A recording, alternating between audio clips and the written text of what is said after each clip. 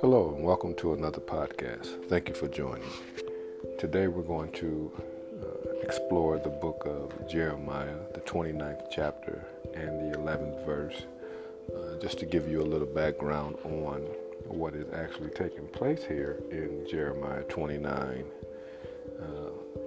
Children of Israel have done evil in the sight of the Lord again, and Jehoiachin, the king, and his household and his mother and everyone and all of the mighty men and smiths, or what we would know as carpenters, have been taken into captivity. They only left in Jerusalem the poor of the poor and those people that were underclass, if you would.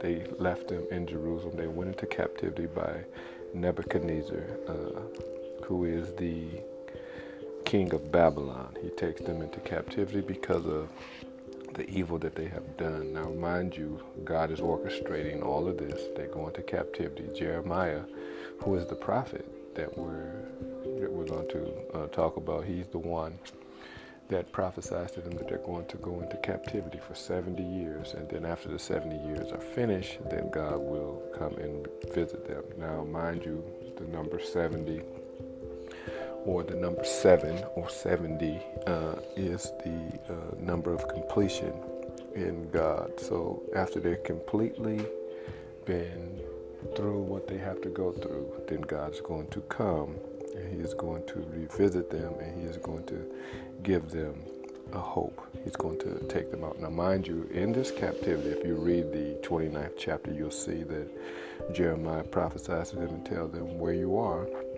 you might as well build homes, you might as well build vineyards, because you're going to be there. And you know, it's not I would not say it's a slavery captivity, but it's more of a blessing builder. They got themselves into this situation. Now they're going to have to handle themselves while in this situation, and that brings me to one of my points about you and I, is that sometimes we get into things that we take ourselves into. God allows us to stay in them, but he's not going to let us be overwhelmed or it's not going to cause us to quit or to give up against God, because that's not God's plan for us. He just wants us to learn a lesson. And some of the things that we're going through in life right now, our lesson is teachable moments. We're learning from them. We're learning that the mistake that we made by doing this has caused us some discomfort, if you would, and we can be discomforted in certain situations, and we can look at them and go, if I just had done this, or if I just had done that, if I just had done this or that, I wouldn't be in this situation. But remember, we know in Romans 8:28, the scripture says, and we know that all things work together for good for those who love the Lord, for those who are called according to his purpose. Now, when you look at all that Israel had done, they were in Jerusalem, in the land of promise. They were there, and they did evil in the sight of the Lord. But it always says, and the king did evil in the sight of the Lord, because the king is the one that sets the tone for what the people do.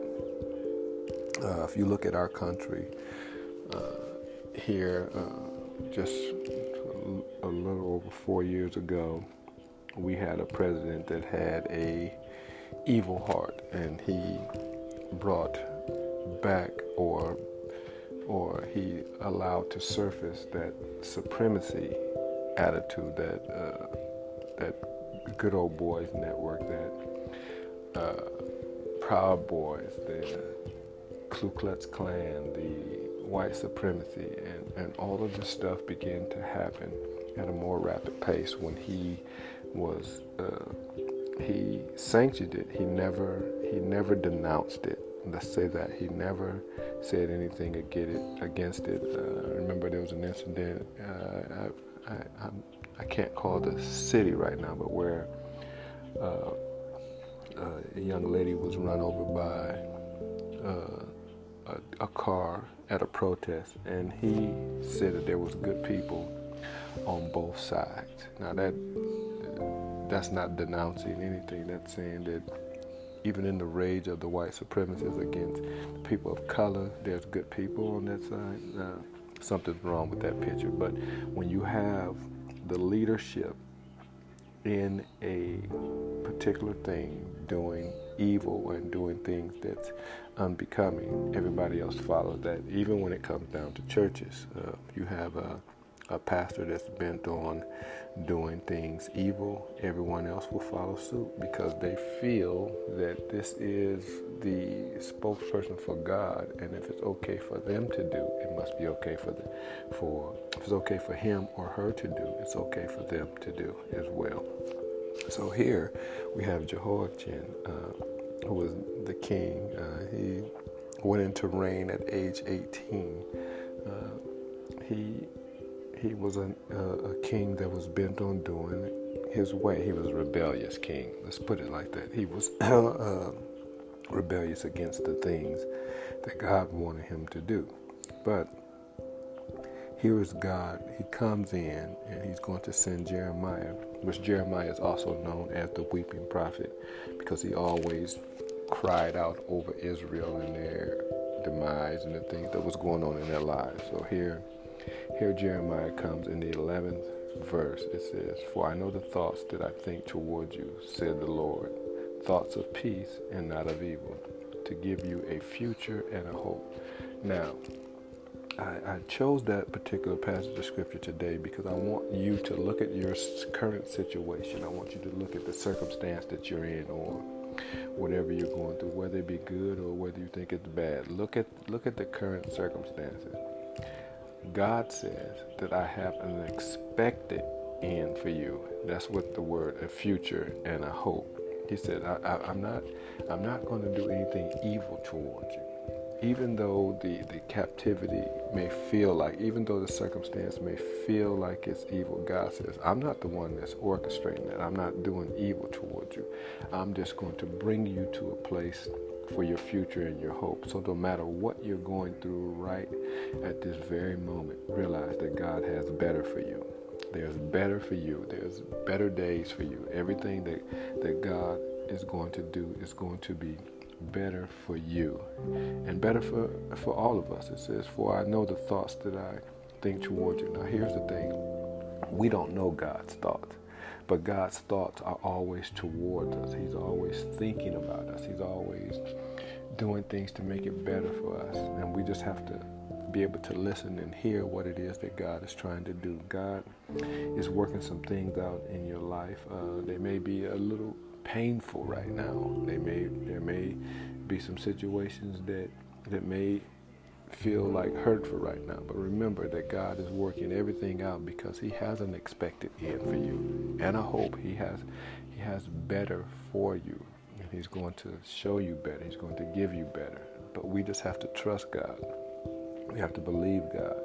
We have to call on His name. We have to hearken to His voice. We have to trust and believe that God can do superly abundantly more than we can dare ask or think.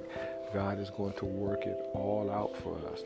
He says, "For I know the thoughts that I think towards you, said the Lord."